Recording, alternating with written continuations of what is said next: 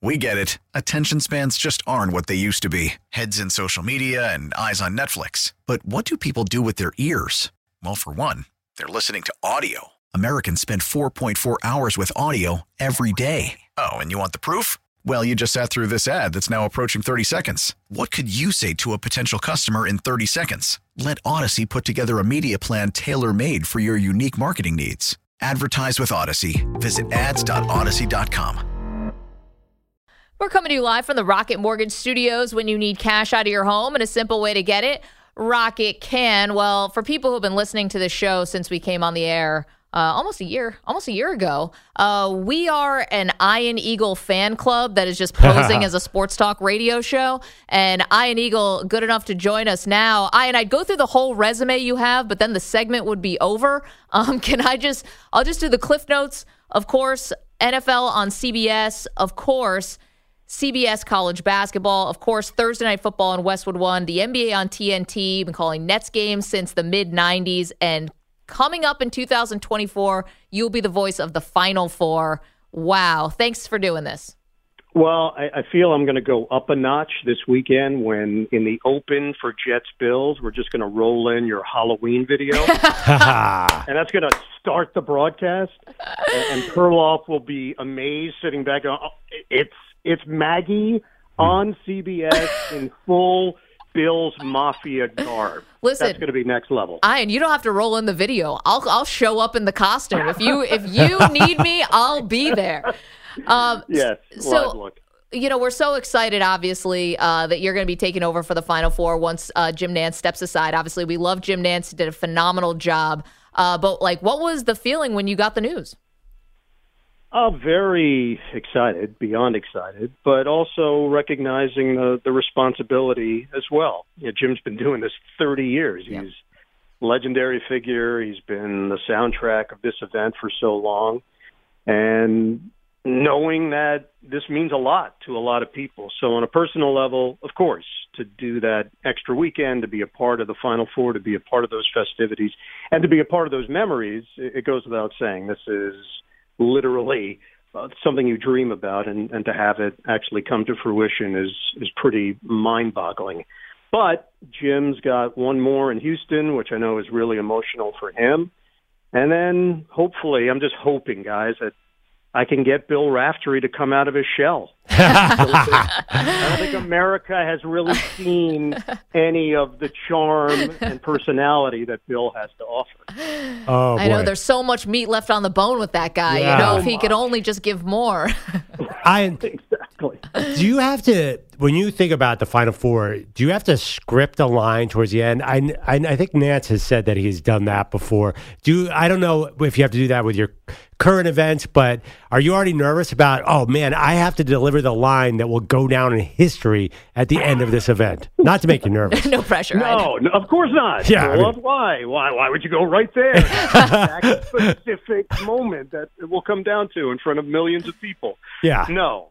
I think tens of millions. Tens of millions. Yeah. Excuse me. What I've noticed is that has not been as much of a focal point in recent years as maybe it was prior, and maybe just being short, sweet, simple, get to the point, and then let the pictures tell the story. That's really the mentality of the job, to be perfectly honest. You don't want to be bigger than the event. The event is what everybody is tuning in for, and you hope to blend in, and then if you can, at times, be a nice complement to what's happening on the court, and maybe the phraseology you use or the energy that you use can blend in with what's happening, then that's the perfect marriage. So having done the event now for 25 years, obviously it's not like I'm just showing up and this is all new to me. How do I prepare? How do I get ready for it? It's become very much part of my year, and the obvious end result is being there for the championship. That's going to be the new experience of it. So you're saying if it's a buzzer beater at the end, history, you don't want to have a really good pun or something like where Chris Berman is for that moment? I think, believe it or not, in those moments, sometimes the puns get lost because the event is really what everybody's focused in on. Sometimes the puns tend to work better when the moment isn't as big. The moment should live on its own. And then sometimes if you can help push along a moment and enhance it, yeah, that's doing your job well and being ready for the moment. You know, I had one this past year in the NBA with Ja Morant, the Memphis Grizzlies. So good. Big dunk in the playoffs. And, you know, everybody asked me afterwards, I called it a jawbreaker. Are you sitting on that? Is that years and years and years? Yeah, when the guy broke into the league, you think of his name and you think of all the possibilities. But the hope is you have it in the right moment with the right situation, and then everything just comes together. So for that particular game and that particular dunk, it happened to work. If I used it somewhere else or threw it in or forced it in, I'm not really sure it would have had any impact whatsoever. Man, for people listening to this, like, that's artistry. Because if you actually thought of Jawbreaker when he got into the league and did wait for the right moment and then, like, you know, unleashed it there, that takes as much, like, it says more to even your restraint to not just use it in some, you know, time that's less significant because that landed. I'm glad you brought that up, though, Ian, because Perloff and I were talking yesterday about this scandal that's going on in the comedian world right now. Are you aware of this, what's going on with James Corden and Ricky Gervais? Yeah, I did see the video. Yeah. Okay. So stealing somebody's joke is like the highest sin. You know, that's the most mortal sin you could do in the comedian world. Would someone stealing Jawbreaker, is that the equivalent for sports broadcasters? Like, if someone did Rack Attack, would you be like, how dare you? No. That is my thing. I would not be offended. If anything, it would be the other way. I would feel it was a compliment. You know, my dad was a stand-up comedian, and I traveled with him for years and watched him perform show after show after show after show. And there were some times that I can recall that we discussed that particular aspect of the business, somebody taking the essence of your joke or using a part of it, but then changing it up just enough for deniability. And it did tick off stand-up comedians, rightfully so. It's their bit. It's their personal property. It's their shtick. And I can see how that can have an impact. And clearly, in no joking terms whatsoever, the world we live in now, because everything is recorded, everything is there for people to see again and again and again. So I think we probably cut down on that more and more than in the past, but it still rears its ugly head. Robin Williams, who was a brilliant comedian, basically acknowledged that he would take people's jokes. He would go to small comedy clubs and he'd hear something and then he would do his own riff on it. And if somebody went up to him and said, "Hey, you took my joke," he'd say, "All right, I got like $75 here. I'll just This is how I can make it right. Can I buy you a beer? Can I buy you a case of beer? Anything. Ian Eagle is joining us. Of course, he's going to start calling the Final Four and the championship game starting in 2024 for CBS, but he does so much more than that. More college basketball on CBS, the NFL on CBS, the NFL on Westwood One, the NBA on TNT, as well as the Nets. And, you know, Ian, this is like your busiest time of year or one of them, so we definitely appreciate you doing this. Obviously, the Nets are the story in basketball right now for all the wrong reasons. What's like the vibe around the team from your point of view? It's really messy. It's one of those things that has spun out of control, and I'm not sure that any of the powers that be thought it would get to this stage. You know, the most recent meeting with the media, Kyrie Irving, it didn't help matters. If anything, it may have made it worse. It looked like yesterday, late last night, maybe there was a positive move in the offing with Kyrie and the Nets putting out a statement together, donating money, and acknowledging that something took place. But the acknowledgement has been one thing. The apology has been a different issue entirely. Look, the bottom line, nobody in this world is beyond reproach. For every action, there is a reaction, and I think that's where this has gotten a little bit muffled, that Kyrie doesn't understand why there has been the reaction that there's been. You can be highly intelligent, you can be highly articulate, you could be well-read, you could be highly educated, and you could still be misguided and wrong. in the statements that you make. So I recognize free speech. It just doesn't mean that you're free of any pushback. And I think that's what Kyrie is dealing with right now. The fact of the matter is it hurt a lot of people, and there is yet to be an apology. And I think the timeline here has been really interesting. All of this took place over the weekend. I believe the NBA allowed the Nets to try to take care of this in-house, to meet with Kyrie, to have a deeper dialogue and discussion, and that never really happened. Kyrie sent his stepmom, who's his agent, and his father to that discussion with the Nets. They came to this agreement in the joint statement, but Adam Silver waited to see what would take place, and now has come out and said it has not been satisfactory as far as he's concerned. So I don't think it's over by any stretch. You know, Ian, you've been calling Nets games for so long, since like the mid-'90s, right? So you know this franchise really well. Yeah. And I don't know if this is a question that's even answerable, but if you gave the Nets some truth serum and said you could go back to 2019, and if you had a do-over, do you think they would want both Kyrie and Kevin Durant to come to the Nets? Like, do you think they would have chosen the path they were on, which was a team that, granted, was not a title contender, but one that was cohesive, likable, and one that was really it seemed like a very together unit? Yeah, I think knowing what I know, having done the games now for 29 years with this team, I think there's a part of the organization that really liked the relevance and the fact that they finally were being talked about on a national scale, and people cared about the Nets, and attendance went up, and there was a buzz around the franchise and around the team. But what they didn't bargain for is being under the microscope more than any other year in franchise history. And with that comes a great deal of scrutiny, and that's what they're facing right now. You can't just go hide under a rock. You can't just go about your business and hope that it goes away.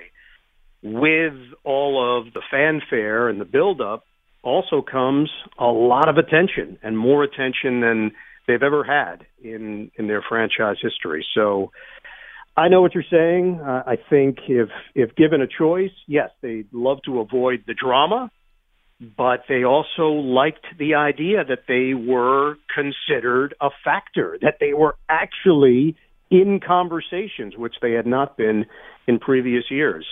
It's a paradox, but the obvious answer is they certainly didn't think it was going to turn into this. Yep. So I'm a former Vince Carter superfan, so I watched you and Mark Jackson do every Vince Carter. I have to say, you were the funniest broadcasting duo. I would tell people all the time, it was like a stand-up routine, especially if the game got away. I would be so psyched. And you've had so many great partners. I have to ask a broadcasting question.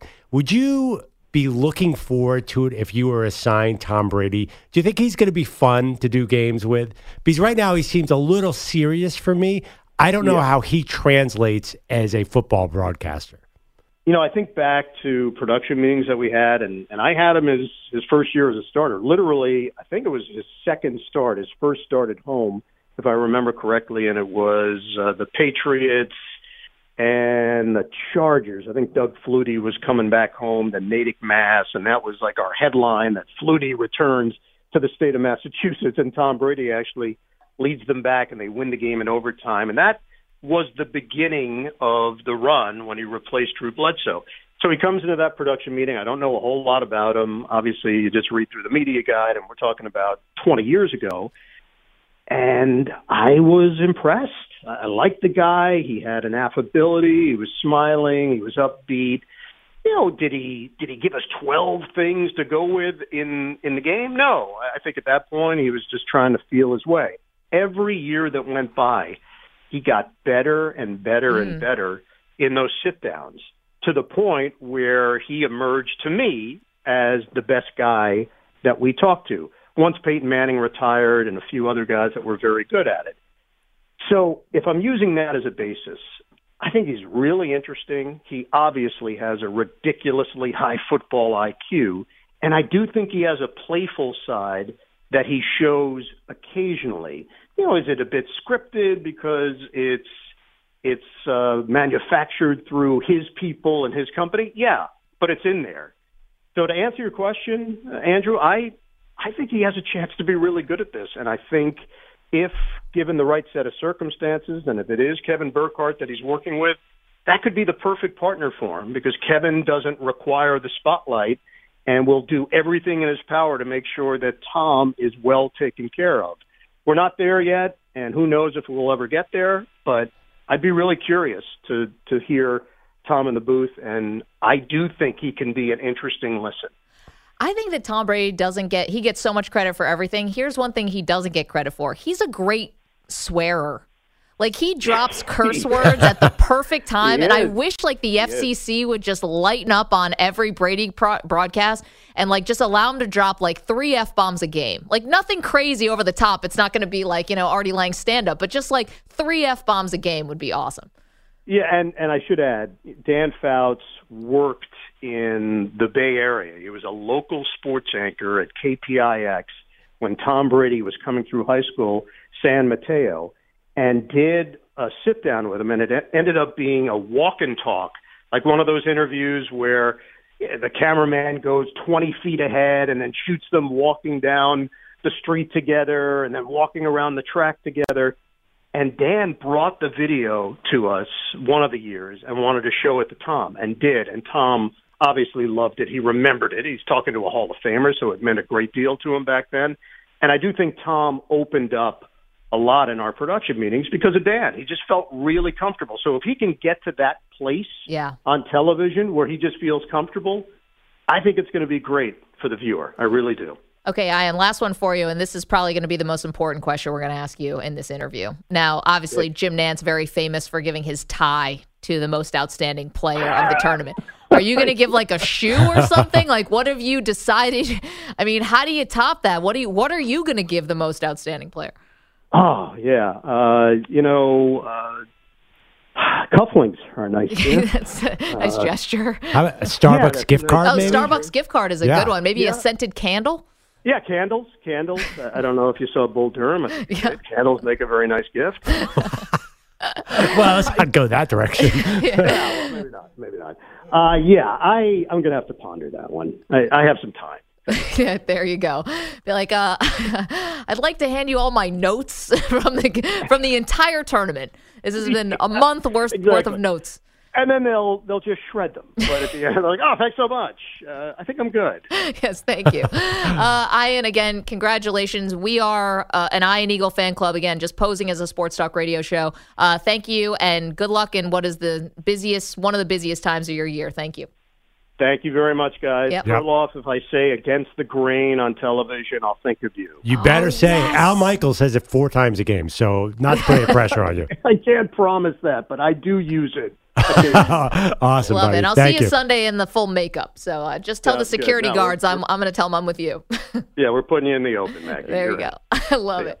Thank you, Ian. All right, that was great. Ian Eagle is the absolute best. Coming up, Perloff and I. Oh, you know what's coming up?